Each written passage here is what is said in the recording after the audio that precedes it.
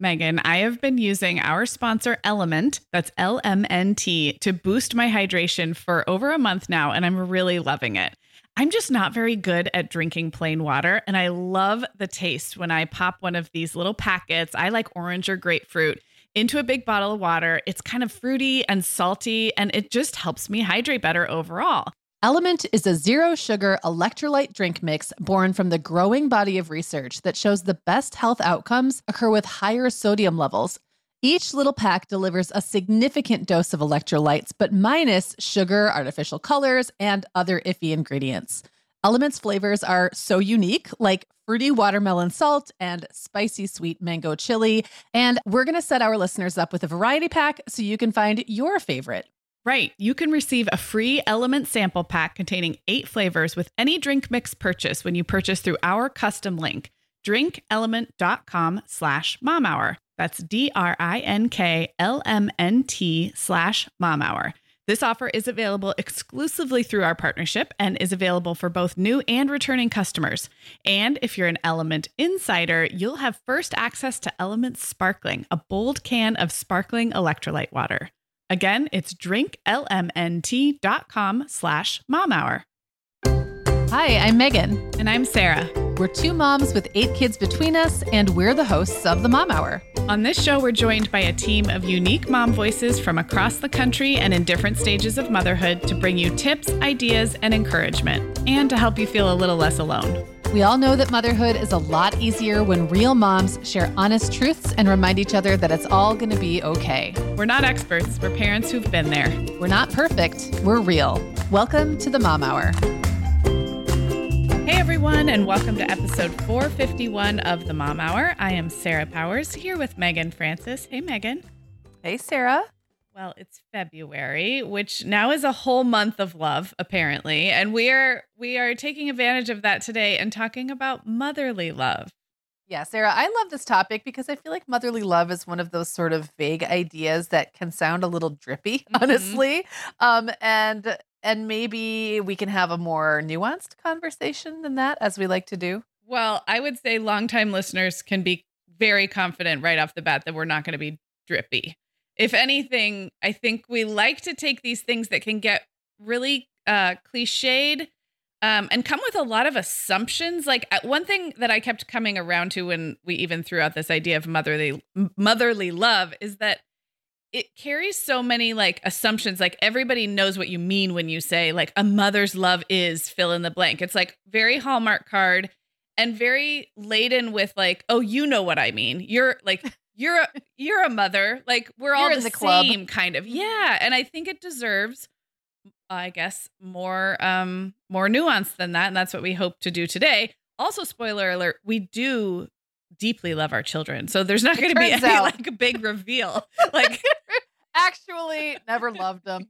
They're okay. No, we do. But as you were talking about the vagueness of it, I was thinking about how different even that experience of being the same human being can feel in different stages of love. There is that very nurturing kind of love that maybe you feel when you've got a baby doing something really cute. And that's very different from the fierce kind of like mama bear love that you might feel when your kid's getting shoved around on the playground. Like there's a lot of different ways those feelings can come out. And they're not always as intense, I don't think, as it's kind of like cracked up to be. Like sometimes for me, motherly love has just been sort of this like steady humming thing in the background. Yeah. Not necessarily like a passionate thing that I'm waking up and that's getting me out of bed in the morning. I think there's just a lot of different, even with the same people, the same human being loving the same other human being, the way it feels can vary from day to day or moment to moment. I'm glad you brought that up because one of the things I wanted to ask you, and it sounds kind of woo-woo or something, but I wanted to ask, like, what is the actual experience of loving your kids, like, feel like to you? And I'll answer this as well, but, like, does it feel like little moments of recognition or, like, an acute experience? Or is it, like you said, this kind of hum in the background? And so you started to, I guess, reflect on that. Well, I think because multiple kids of mine are not with me a lot of the time, it's more of the hum in the background, right? It's like it's the generator. it's going, but I have some kids who make a lot of contact with me throughout the day, whether they live with me or not. And with them, there's more of like this like little touch points, little like, oh, I'm glad they're reaching out to me for this, or this made me laugh. And then I have kids who are much more independent.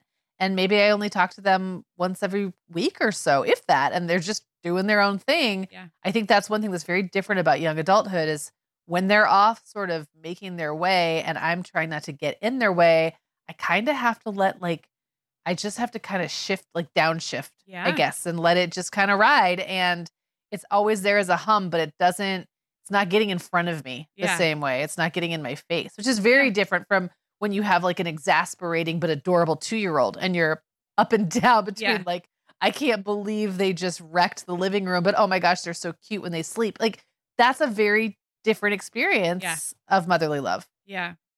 I was going to say for me, I think it does at this stage actually come in more like small moments of this feeling of like, oh my gosh, you're so amazing. We just did that episode a couple of weeks ago about things we love about teenagers, and I have 2 teenagers and 1 tween. And I do think it's like a lot of mini ahas for me. Not that in between the ahas, I don't love my kids, obviously. And I'm sure we'll say that throughout this episode. Obviously, the love is there, but they are changing so fast right in front of my eyes at this stage that I do feel like it's more like mini lightning bolts sprinkled throughout a lot of mundanity, a lot of just like, the everyday mothering is very different than feeling motherly love. Yeah. I think that makes a lot of sense as they start to separate and like have their own things. And they're not in front of you the same way, but you do get those moments of recognition. Like you mentioned, the like little lightning bolts or sparks or, oh my gosh, you're so amazing. I also want to be sure that we, at least momentarily, talk about or touch on despair as a way of feeling love, Ooh. disappointment as a way of feeling love. Like your kids will disappoint you. That is not a secret. If you have children over the age of 6 months, they've probably already disappointed you in some way. I don't know why that made me laugh. Like 6 months before 6 months, they're perfect. Well, no, it's just that you're just waiting. Yeah. They like, they cross over. You're like, oh, okay. But so there's going to be that, but there's also going to be moments where they really mess up or you feel distant from them or they're going for a really hard time or you're disconnected from them or something they've done or something you've done. Like there can be a fair amount of like pain. Really, yes, thank you. Deep pain involved with parenting, and there's love connected to that. Yes, and it does not always feel like my kid is awesome. Well, I'm so glad you brought that up because also when your kid is in pain, going through something really hard, experiencing their own loss or grief or growing pains, even if they haven't disappointed you, it's a big mess of emotions to sort out what it's like to love someone deeply and to know that they have to walk their own painful path. And I would imagine that just increases as they get older. We have a little from 7 months on. Yeah, from 7 months on. Well, we're more able to be hands-on involved in alleviating pain for our smaller kids. And then the older they get, we're basically loving someone whose life kind of stinks for a while, whether it's of their own making or something happened to them. So yeah, motherly love is not enjoyable all the time, I think is the first thesis statement here. Have you ever read like any memoirs from moms who've written about losing a kid to like drug use or something like that, like to their own choices? It is some of the hardest reading you'll ever do because it's like, and there's lots of ways to lose a kid and we can't get into all that. That's not the topic of today's episode, but there are lots of ways to feel deeply disconnected or deeply sad for this person and not to be able to do anything about it. And that could happen in small ways. Like it always happens. Like no matter what, your kid is going to struggle in life and maybe there's not going to be things you can do. And that can be really hard, but sometimes it's deeper and longer and more pervasive. And when they're really little, it's like you might know you need to take a break from your 4-year-old because they keep throwing temper tantrums, let's just say. And you're like, I'm going to need to get some space from them. that's a very different experience than if you have a 14-year-old who doesn't want to talk to you at all, or if you have a 24-year-old who you have to separate and distance yourself from for a while Yeah. for your own mental well-being. I Yeah. mean, those are like very different experiences, and they're all part of this sort of crazy quilt, right? Yeah. Yeah, they sure are. I also want to, for our listeners, especially those with small kids, want to create the distinction between loving your children and loving motherhood. Yes. I think that could be like a whole book or a whole episode, but I think our podcast is actually more about the experience of motherhood than it is, say, parenting children. And I know we've touched on that clarification before, but there are seasons of parenting where I think it's totally okay and normal and common to not love your experience of motherhood. Maybe something needs to shift or change in your schedule or your support system. Maybe it's just like not your favorite phase. And I think it's really helpful for moms to disentangle loving their kids from loving, I guess, the practical realities of their season of motherhood. Those are two different things. And I think you can fiercely love your children and sort of hate your situation. And that's okay. That is, and I think that brings up and I love that you made that distinction because that's so important. That brings up another thing that I think when you think about whether or not you like, enjoy, love, whatever, motherhood, sometimes when you don't, it's because the way you're defining it isn't right for you. Like, isn't true to you. So if what you think is for me to love parenting or for me to love motherhood, I have to be this kind of mom. I have to do this with my kids. Like I have to be engaged in this way. Sometimes a shift of that expectation can be what opens the key to loving it. Yeah. To loving being a mom, because there's so many ways to do it. But sometimes we get really caught up in someone else's definition, maybe, or a definition that's outdated. So it might not even be the stage or season of life you're in only. It might just be the way you're doing it wrong. And I don't mean that. No, I know exactly what you mean. You're doing parenting wrong, but you're putting the wrong expectations on yourself, maybe. Or you've allowed this sort of like, I guess, cookie cutter, like a standard issue, factory issue version of motherhood that we've consumed somehow from the outside world to try to fit on top of you and your unique kid and your unique life. And it takes a few years sometimes to figure out that doesn't have to be your cookie cutter. We are going to share some ways that we specifically feel motherly love toward our kids and that we feel love back from them. But the last little disclaimer or rabbit hole I want to go down, Megan, is I think the reason I bristle at even the phrase of a mother's love is that I think it is shorthand sometimes for a mother's martyrdom or a mother's sacrifice, and this sort of presumed setting aside of ourselves because we love this baby so dang much. And I just think there's more to that story. It's not that, I mean, you and I both regularly make personal sacrifice because we are crazy about our kids and our families. And so that is, yes, a part of the equation. But I think I don't like the assumption that because a mother's love is so fierce and is so unconditional, that means the rest of our needs go by the wayside.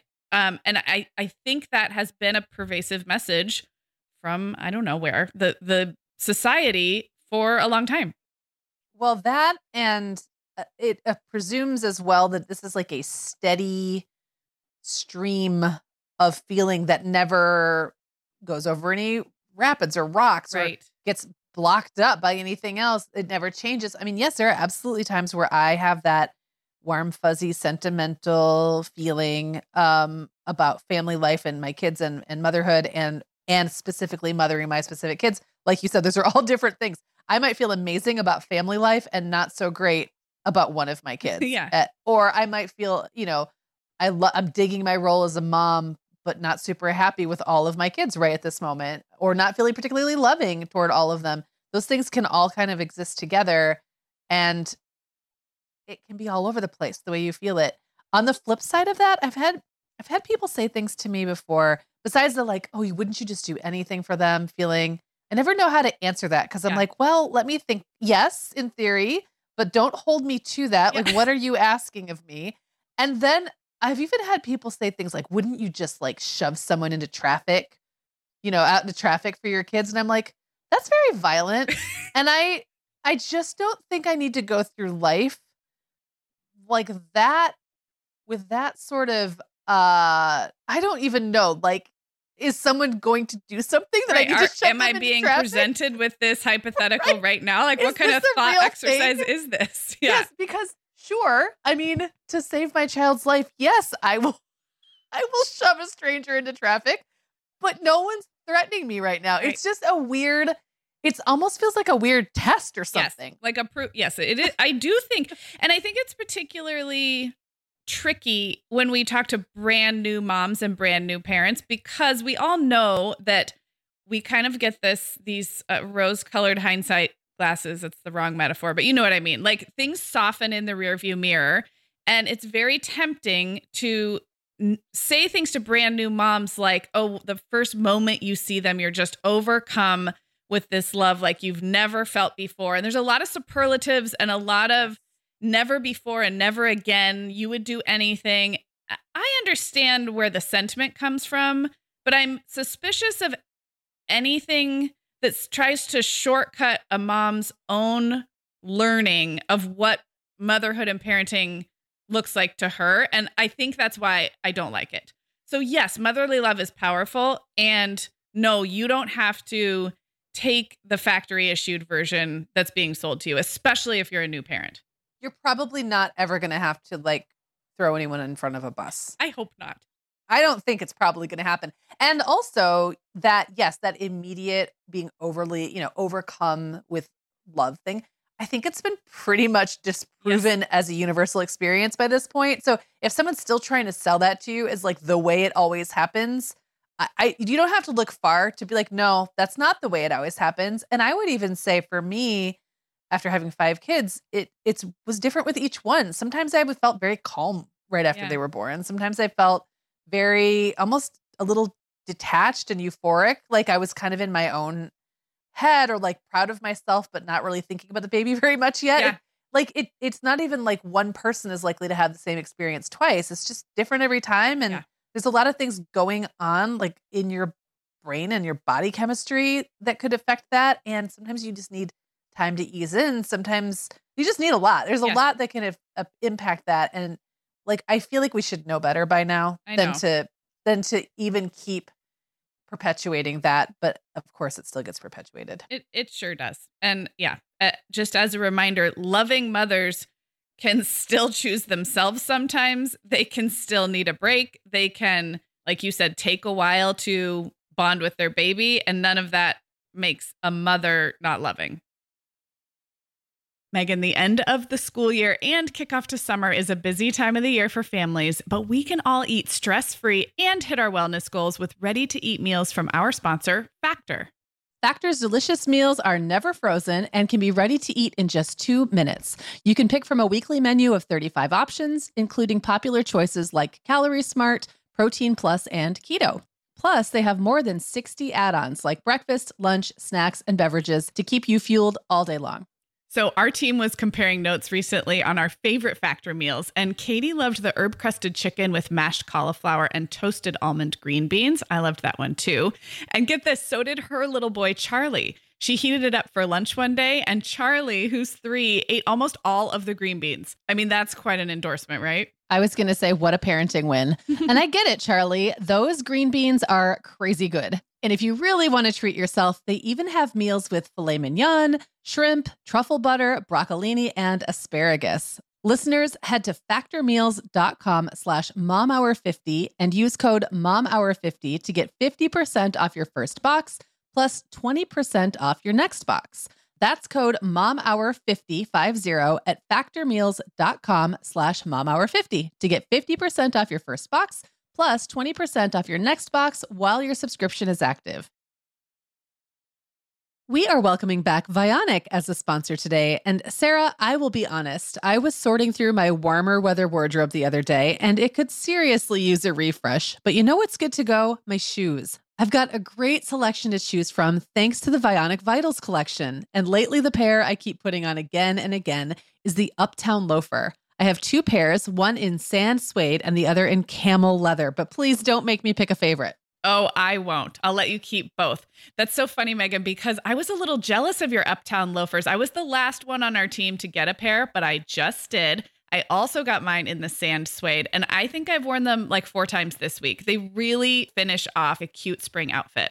The Vionic Vitals collection has the best essential styles for everyday wear to get you ready for spring.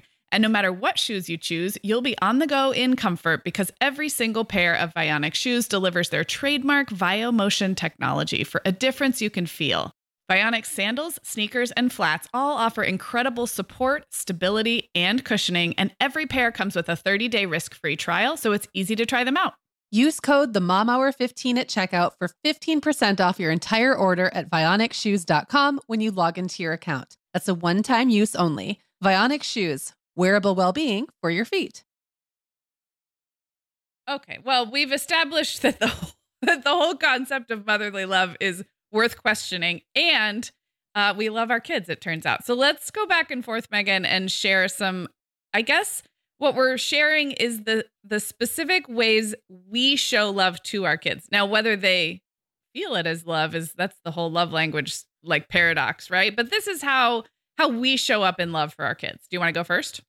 Yeah, I mean, my first one won't surprise anybody because I've been talking about this on the show since the beginning. I do stuff for my kids. Mm-hmm. I like to do things for my kids. I like to clean up after my kids, which I know is one of those things that can kind of be, what's the word I'm looking for here? Criticized, derided, whatever, as smothering or making your kids dependent or whatever. I just have always enjoyed it. Yep. I find that cooking and picking up and making the house comfortable and making their spaces comfy and making them feel comfy has always been a way that I show love that I then have to temper at times. But I genuinely get pleasure from it. That's the thing. When I talk about doing things for it, it really doesn't feel like martyring to me unless I've gone over some line that I sometimes miss until I'm grumpy about doing something that I usually like to do. And then I have to go, oh, what's this all about? Right. Yeah. Anything can have, it's always like a 2 sides to every coin situation. Like the best thing, the thing you love the most can become the thing that makes you maddest in the right circumstances. Yeah. But that is one thing I genuinely love to do to show love. Do you think that I'm sure it feels different now that they are capable of, say, like feeding themselves if they had to, or doing their own laundry if they had to?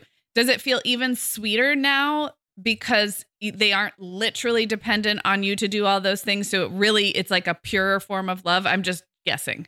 Yes.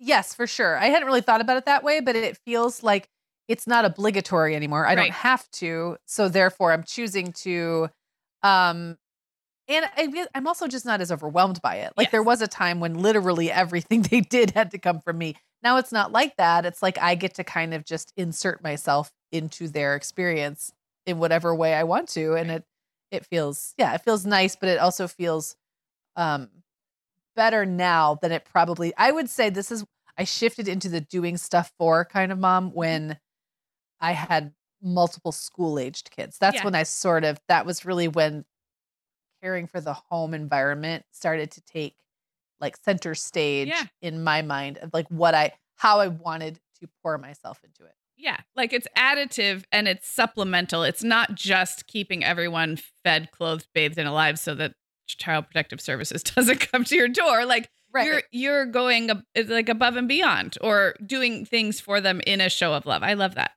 Yeah.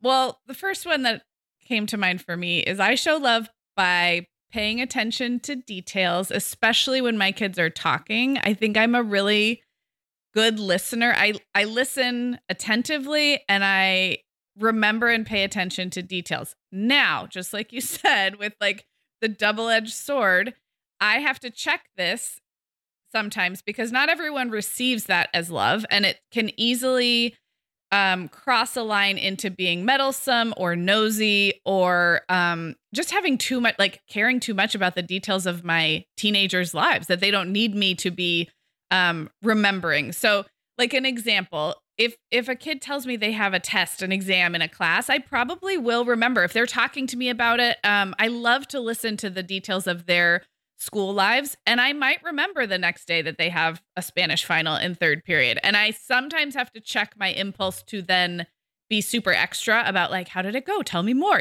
because with teenagers that can backfire. But starting with the love impulse, just like you said, with caring and picking up and feeding, it really does feel to me like a way that I can show them with my memory and my brain that their world is important to me. And anytime I can, I can follow up or ask, how did that go? Or tell me more. That feels like showing love. Isn't it interesting? And I will say, no surprise here, this is something Eric also excels at. Mhm. And you're totally right that there is a wonderful thing about being heard and listened to, and it can also feel oppressive at times. Like, do you have to notice everything?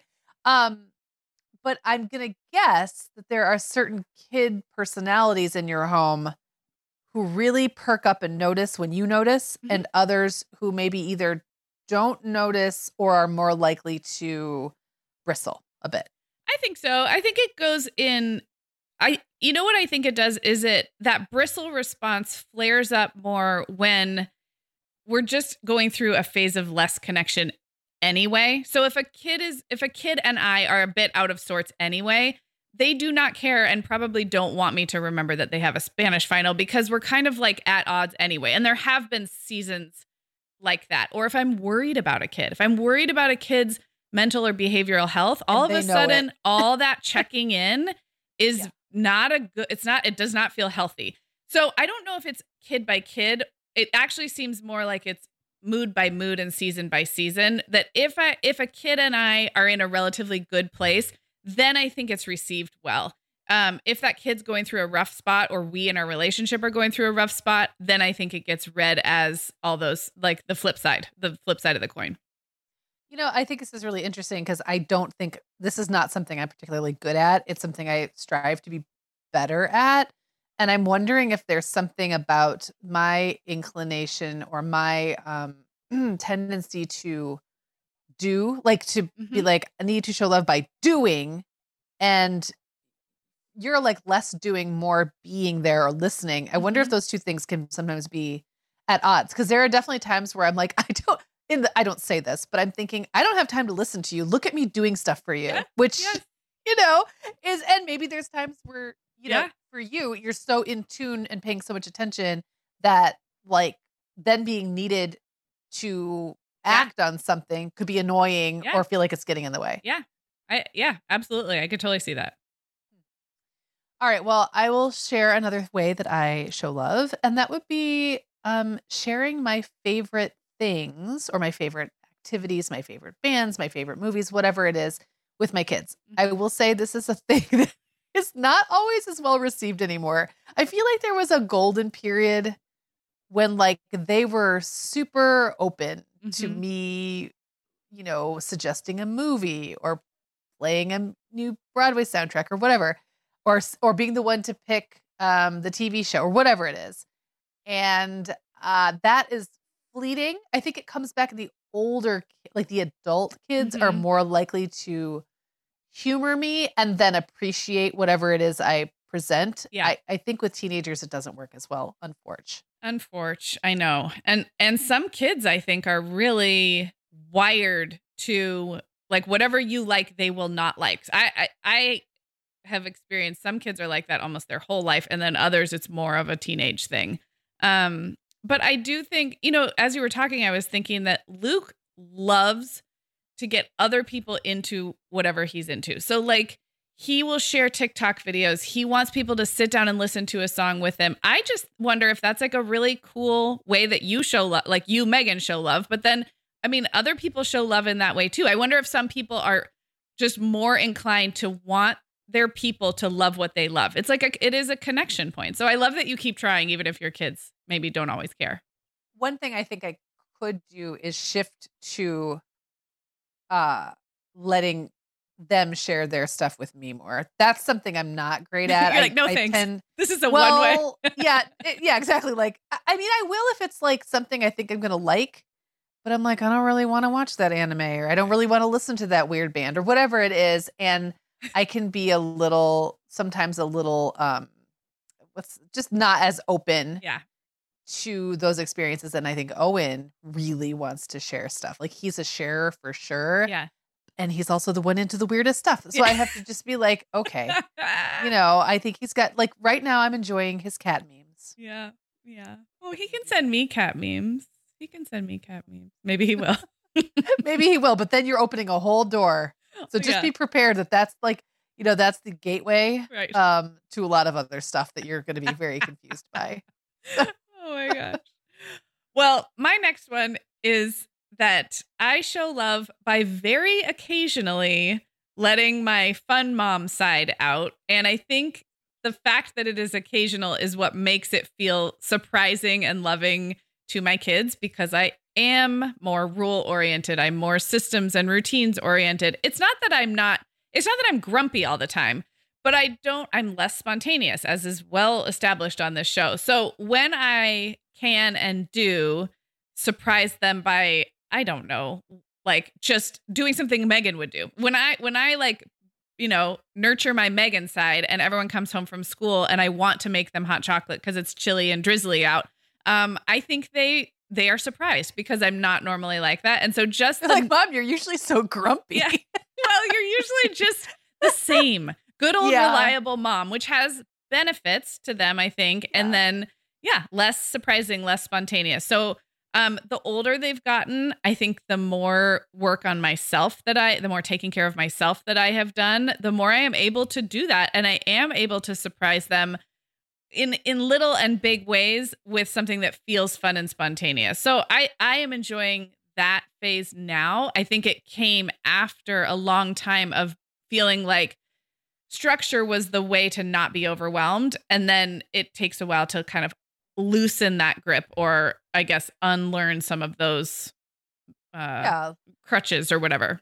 Like we've talked about, like things sometimes change. Like what always was doesn't mean that's what always will be. And sometimes it takes a while for us to learn that, to like learn there's a new thing happening and we can relax or we can lean into it, whatever it is. Yeah.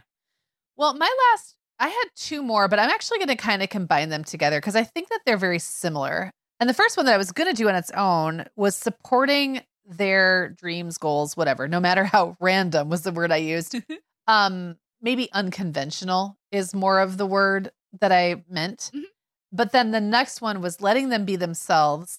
I think of myself as like a come as you are, low pressure kind of a mom. And I actually think those things kind of go together because there's a lot of like a kid figuring out who they need to be or who they are that happens in the adolescent years and the young adult years. Mm-hmm. And sometimes that means going down paths that maybe I don't really understand or that the outside world doesn't get, and like having the patience to let it play out and still liking who my kid is, even if they're not like meeting some outside standard.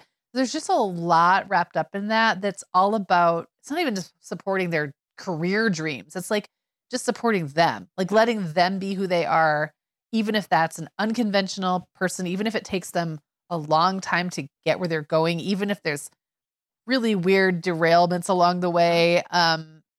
And I do think that one of the ways I show love is just to kind of back off and let that process happen and not lose faith in them and still think they're great. I think I'm very good at that. I know we're going to talk a little bit more later about how all of these things can be a double-edged sword. But for the most part, I do think it's a positive thing because it comes from a loving place. Well, I would actually argue it might be, not that we were going to rank these, but it might be the most foundational and most important way that you love your kids. And it is for sure one of the best ways you've like rubbed off on me because we are so different. And there have been times where you have said something to me like, well, this is like not your problem to solve. Like they're going to figure it out. And I've seen you just live this way with your kids. And I think it is love, like full stop. So I aspire to that.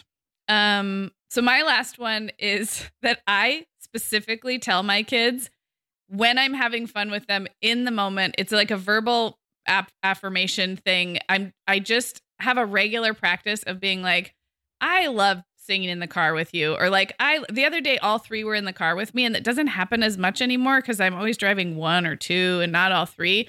And there's this like weird joy I have when it's me and all three kids in the car. And I know there are moms listening who have like three tiny kids in a minivan, and they're like, what are you talking about? Like, that is not, there's nothing special about that, but it is actually special to me. And I think I'm good at verbalizing what's meaningful to me without making it like, I'm not drippy and weepy or like making a big deal, but I think I'm good at naming how grateful I am for them and our moments together as they're happening. And I hope that, I hope they feel that as love. It's literally just like spoken words of love.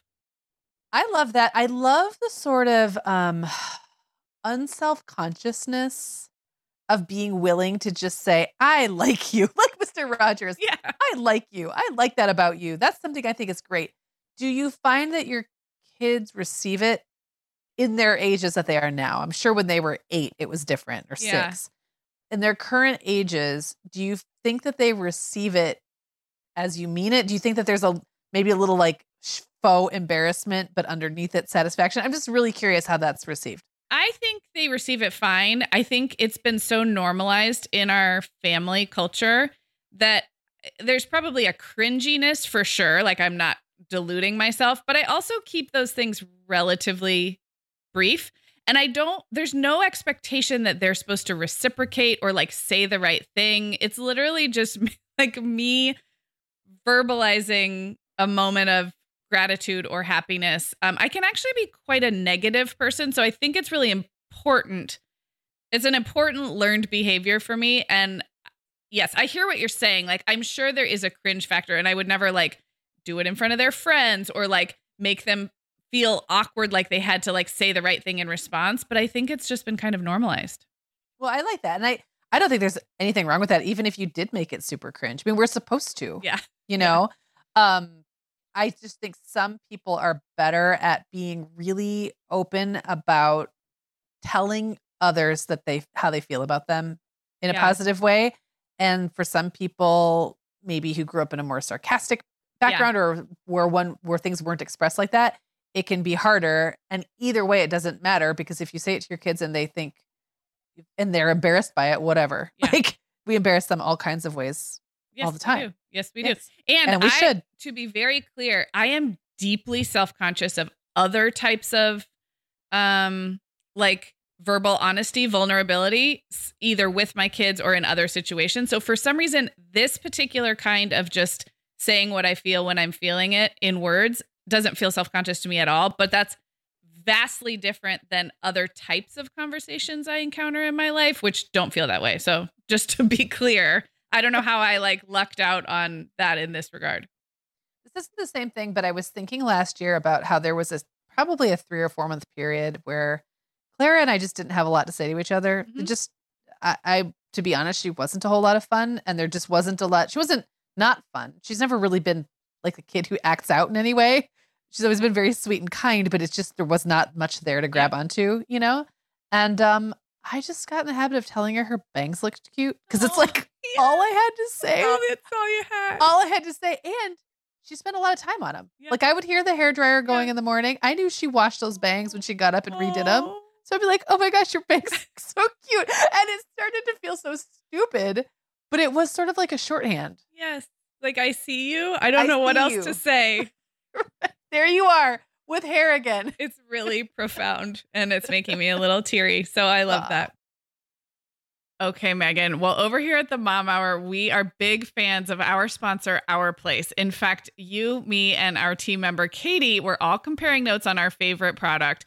Katie was telling us that even though she's packing up to move her family to a new house, she cannot put that mini perfect pot from Our Place into the boxes yet because she's using it like every night. Well, as someone who also has a perfect pot, I got mine as part of their mini home cook duo set. I get it. It's nonstick, which is key, but it also has all these handy features like a steam release lid with a built-in strainer and this nice beechwood spoon that nests on the handle in this perfect little peg. Okay, well, I didn't get this pot, but now I want it. That sounds so great. Our Place's cookware is great to cook with, beautiful to look at, and healthier for us as well. All of Our Place's products are made without PFAS, also known as forever chemicals. In addition to their cookware and tableware, Our Place is also making waves with their Wonder Oven, the most stylish all-in-one air fryer and toaster oven. Again, free from the forever chemicals found in many of those air fryers. Listeners, Our Place offers a 100-day trial with free shipping and returns, and we've got a great deal for you. Go to FromOurPlace.com and enter the code MOMHOUR at checkout to receive 10% off site-wide. That's FromOurPlace.com, code MOMHOUR. Sarah, our sponsor, Hiya Health, makes a kids' daily multivitamin that parents can feel great about giving their kids because they have no added sugars or dyes. And our kids who have tried Hiya vitamins have loved them, which is important, right? Because what good is a bottle of vitamins that your kid won't take? Hiya was founded by two dads who didn't like the ingredients label on some of the popular children's vitamins they were seeing on store shelves, so they got to work developing a formula that would help fill the most common nutrient gaps in modern kids' diets. Hiya's Chewable Kids Vitamin is made with a blend of 12 organic fruits and vegetables and then supercharged with 15 essential vitamins and minerals. They're also vegan, dairy-free, allergy-free, gelatin-free, and nut-free. Hiya manufactures their vitamins right here in the USA with globally sourced ingredients, and then they ship their chewable vitamins directly to your door on a pediatrician recommended schedule. We've worked out a special deal with Hiya for their best-selling children's vitamin. You're going to get 50% off your first order. To claim this deal, go to hiyahealth.com/momhour. This deal is not available on their regular website. Go to hiyahealth.com/momhour and get your kids the full body nourishment they need to grow into healthy adults. Okay, so now we're going to talk a little bit about the way our kids help us feel loved. Sarah, what you got on this one? Well, I guess first, should we even talk about this? This feels like a landmine because we're totally centering ourselves in the situation. Right. They might not be expressing love and we're still choosing to feel it. That's exactly. And yes. What I wouldn't want is my kids, not that they're going to listen to this, but I don't want them to have to change so that I feel loved. Do you know what I mean? I feel loved when you pick your dirty socks up off the floor. This isn't really about that. But I do think it's very interesting to notice when we feel loved by our kids and how it changes over time. So yeah, let's dive in.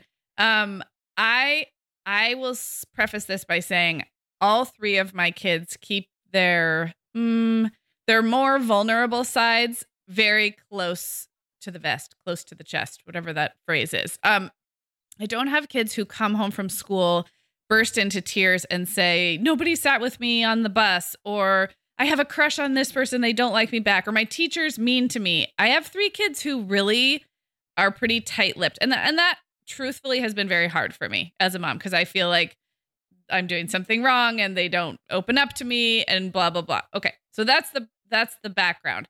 When a kid gets even a little bit open or vulnerable or shares a problem with me, I feel like I have won the love lottery because it's so rare. And that is what I want, is for them to feel like they can and that they don't have to solve their problems by themselves. And so yeah, I'm trying to think of a recent example, but anytime a kid can, I guess, share a hard thing is the words I'll put around it. I feel very loved. I love that. A, B, though, I wonder if the reason they don't offer it has nothing, I'm sure, I mean, again, we're centering ourselves, and this has nothing to do with their intent. It has everything to do with our reception of what they're doing, right?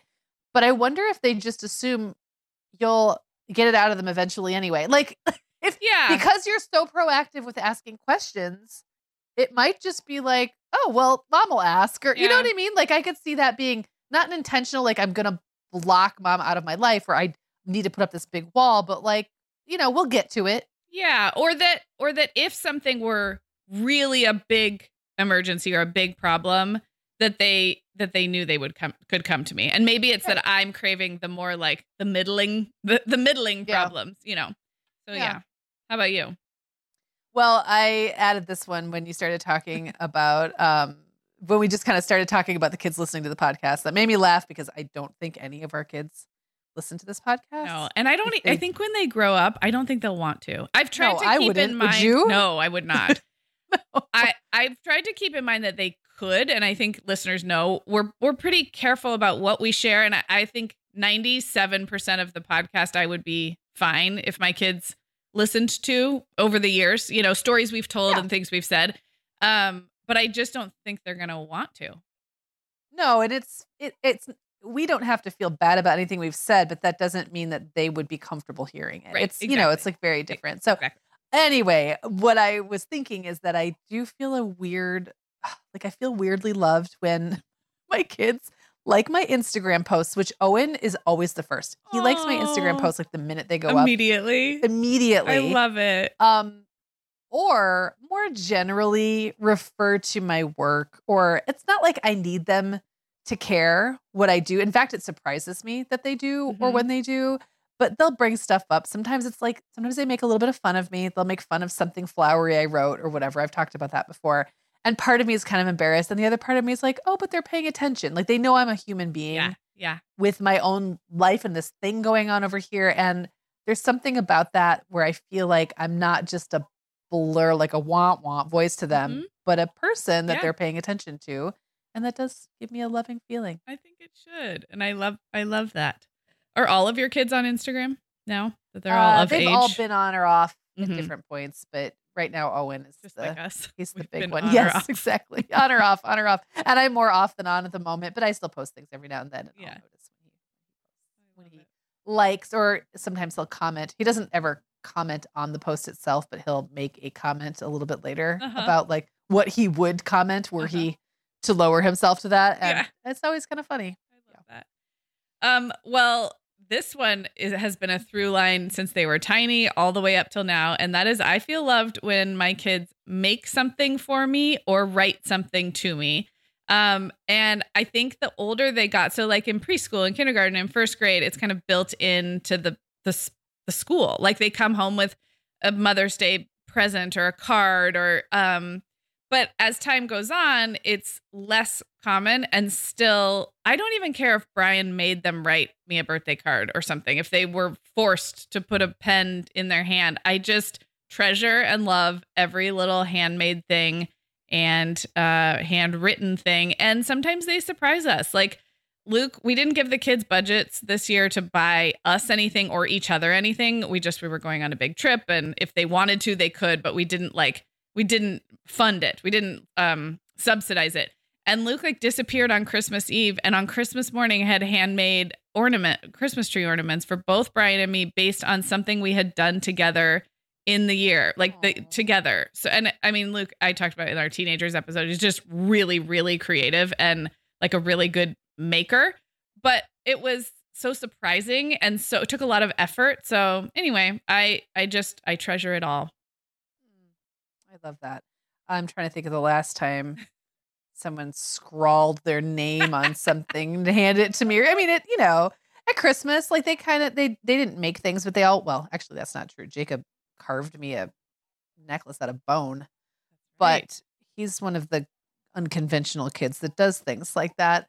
Anyway, most of them didn't make me anything, but it felt good that they even put their name on something. Yeah. It was like, look, you picked this. Yeah. You scrawled your name on a tag. Another way that I feel loved is when one of my kids seems to genuinely appreciate something I did for them, because I do things for them to show love. It's always nice to have that acknowledged. And, that might be, Owen will make a big deal about my meals. Like, I think he's just realized that's something I like, and he pays attention. He's an attention payer. So he'll be like, oh, Mom, oh, you outdid yourself. And I know he's kind of screwing around, but there's a tinge of genuineness to it that makes me feel really good. Or, if Clara notices that I picked something up off the floor and put it on her bed, whatever, a genuine thank you. Or sometimes the older kids will actually refer back to things. I think we talked about this in a recent episode, like things that I did when they were younger, or things they remember loving about our family life or whatever. And that feels like a thank you from the past. Totally. And that does make me feel very appreciated and loved. I mean, it kind of, again, is one of those fundamentals that we do all this stuff, and when someone looks up and notices, it means a lot. It's one of those foundational things. Well, my last one is not a specific behavior or action, but I was trying to think about this feeling when I get surprised and feel extra loved by a kid. It's usually when that kid steps out of their usual patterns and shows, like you said, gratitude, appreciation, affection, physical affection. But it doesn't really matter what the thing is. It's when it's unusual for that kid. So there's this special kind of like surprise that happens when your kid who never is physically affectionate just reaches out and grabs your hand, for example. I wouldn't feel the same like rush of love if that was a kid who was constantly pulling on my hand, right? It's it's the surprise factor. And so with each of my 3 kids, that's a little bit different. It might look like a kid opening up who's usually extra tight-lipped, or a kid saying thank you and noticing something who never does that. But I guess if you have multiple kids, they're all going to, over time, develop their own ways of showing love, showing affection. And it's the surprising ones that get me, where I'm like, oh, you noticed, or you did that. Yeah. Yeah. Well, and I think that anytime there's something that happens outside of the character that we have come to associate with our kids, which sometimes isn't accurate, like they're allowed to change and grow as well. But it does get your attention. And then it means a little bit more, because maybe I think some kids are really good at figuring out how to make other people happy, or like what gets the job done. I've definitely noticed that with some of my kids, like mom likes this, so I'll do that because I know, like it's like my ace in the hole kind of a thing. Yeah. So when they do something different, or when a kid who doesn't have that figured out pulls something like that out, you're like, oh, wow, you really meant that. Yeah, exactly. I think that's, you nailed it there. It's got to be genuine because it's out of the norm for you. So it's either genuine because you tried really hard, or it's genuine you didn't try very hard and it just spontaneously came out of you. But either way, it feels special. Yeah. Well, my last one, and this one is just a word, like a glimpse into your future for moms of little ones who feel very smothered by physical affection, physical touch. These days, when I get that, it is like gold. And it comes through in different ways. I mean, Clara will still let me hug her, but she's not running up and hugging me. Yeah. Owen will, I think, really likes it when I like come up behind him and give him a little, back rub or something like that. I find like I do a lot of sidling up to my kids from the side and rubbing their backs like from the side, and then like slinking away real quick before they can figure out what's happening. Yeah. But he'll come up and give me like a very extensive fist bump situation where there's like a bump and a bump and and there's a whole like a thing tactile. Happening. Yes. And I'm like, oh, look at you. You sought me out in order to make contact with me, with my flesh. And it feels different and unusual. And it's very precious these days. And it's like the thing I had in spades when they were little. Yeah. Now, when it happens, I'm like, oh, remember this little person that used to be all over me now doesn't touch me as much. And it's nice when they do. Yeah. Yeah. I can feel that too. I'm in the stage where my last kid is physically pulling away, not completely, but Violet was literally attached to me for so long, like so cuddly.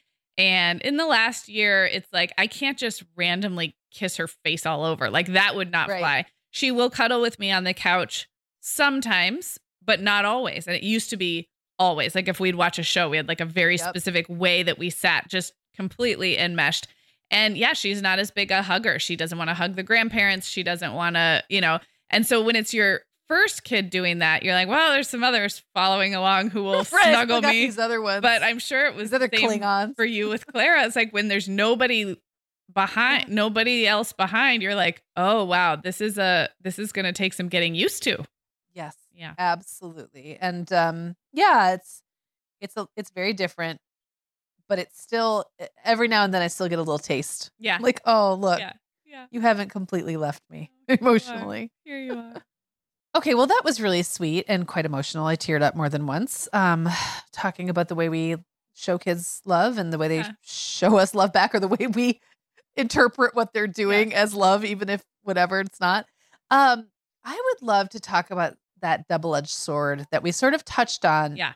earlier about how sometimes the way we're best at showing love can backfire, can be a weakness, can actually not do the thing we want it to do. And I'll just mention like the low pressure mom thing, the thing about being very accepting of my kids can sometimes mean I'm not having any expectations of them. And sometimes that is not loving. And that's really like you can say to yourself, but it feels loving. Like it feels like it's coming from this place of love. But the phrase loving someone well has come across my radar. And there's something about that makes sense. Like, is it loving to do something that actually doesn't help somebody? Right. Even or if to you enable have the best or intentions. Yeah. Well, the one that came up for me that I touched on earlier too is that I am very attentive, especially with my brain, my memory. So like we talked about, that can slip over into really, I think making my kids feel not spied under on. the microscope, maybe? Exactly. Yeah. Under the microscope. I am not, to be clear, I am not reading their diaries or invading privacy that way. But I think my ability to notice detail is a way that I show love and could absolutely make a kid feel under the microscope and almost like criticized, even if to me it doesn't feel critical. But we've talked about this, Megan, like in partner relationships, like just having someone notice everything about you is not freedom. It's not pleasant. And so I have become aware of that tendency of mine, which feels like love because I am remembering their favorite drink and remembering that they said they had a Spanish test and remembering that this one friend was going to bring them like my mind is a steel trap that way. And I know that can lead to them feeling like maybe they don't have their own autonomy or that I'm somehow judging all these details while I think I'm just noticing them. So yeah. Yeah. And I think that, I mean, we probably could pick apart every single way we show love and coming up with the way that it's not always great. But I guess I just think for me, the takeaway here is like from parenting older kids, I have just realized that sometimes the more loving thing to do, or even the thing that's better for my growth as a person, sometimes those things get tangled up together, right? Mm-hmm. Can be just to be open to realizing when either the kid needs something different or I need to give something different, and that's fine too. Like it might just be that just because I've always shown love in this way doesn't mean I'm obligated to always show love in that way. And maybe my kid actually needs more boundaries. Maybe they need more space. Maybe they need less oversight. Maybe they need less help. Like there could be a million ways this could play out, but there's like a dynamic. It's like a dance that keeps going. Yep. And if we just get stuck in our like, this is what I do to show you love. Why are you not receiving my love and accepting and appreciating? And why do I feel so burned out and martyred all the time? Right. Or any one of those things, it probably warrants taking another look at. Well, yes, exactly. And something I have learned in therapy is that it's not all or nothing. I think it can feel like then we have to abandon who we are as a mother who loves, or who we are as a person or a personality. And that doesn't feel right either. And so a phrase that comes up fairly often in my work in therapy is like volume control or dialing up or dialing down. And that's what I was hearing you saying is like, it doesn't mean that you have to abandon the parts of you that make you, but it does sometimes mean that you might dial down your caretaking instincts because a kid needs to learn to do things for themselves or something like that, or dial up something else. So that metaphor helps me sometimes when I think, well, but this is who I am. Like, why would I don't want to change who I am.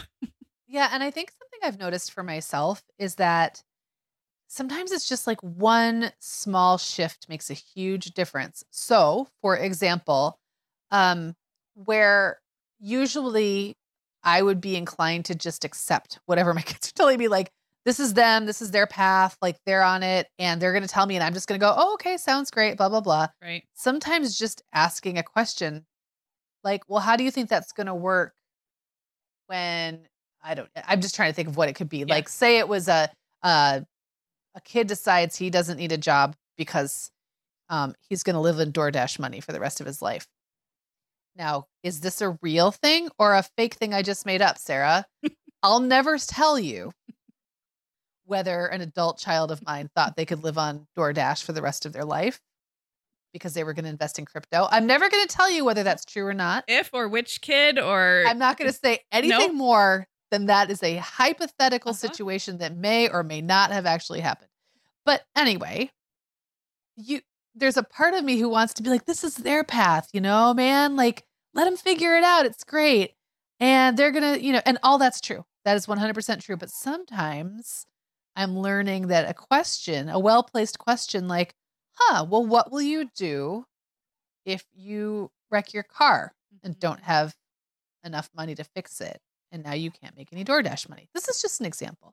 So sometimes just asking that shows I'm paying attention to them and it makes me pay attention. Because sometimes I do feel like when I get into that accepting of everything stage, I'm actually not listening to the fantastical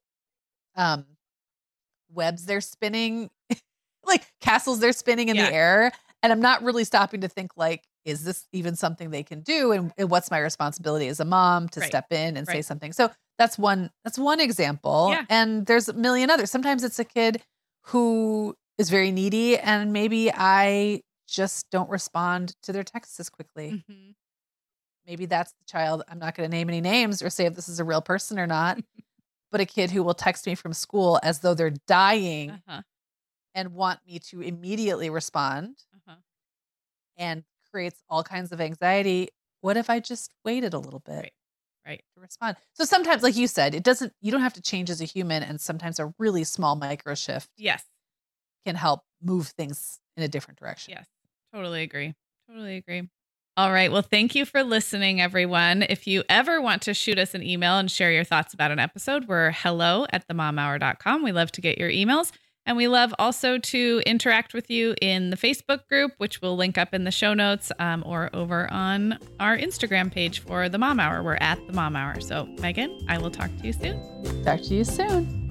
Thanks for listening to The Mom Hour. Everything we talked about in today's episode is available at themomhour.com. And hey, while you're there, you can find more than 500 podcast episodes, plus articles, playlists, and resources about motherhood and parenting at every stage. And if you like today's episode, we'd love it if you would take a minute to share the show with another mom in your life. You can also find us on Instagram at The Mom Hour, chatting and interacting with listeners between episodes.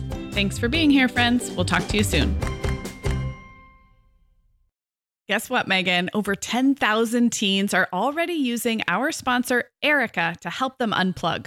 That is amazing. Erica, that's Erica with a K, is the social media health app for teens that gives them the tools to unplug whenever they need to for improved health, study focus, sleep, and daily balance. It's so cool how this works to hide distracting apps from your phone at the touch of a button, keeping them out of sight and out of mind without deleting your data. Yeah, teens really get that social media comes with risks, including addiction, and Erica helps them build healthy habits and self-regulation that will benefit them their whole lives. Tell your teens about Erica and save 20% on the Erica family plan with promo code TheMomHour. Go to erica.app and search for plans. That's Erica with a K, ERIKA.app, and use code TheMomHour to save 20%. The Mom Hour is brought to you by The Essential Calendar. Sarah, this is our favorite calendar for busy moms because its beautiful and simple design shows around 3 months at a time. Yeah, and with summer fast approaching, now is a great time to get the Essential Calendar and see what I've been raving about all these years.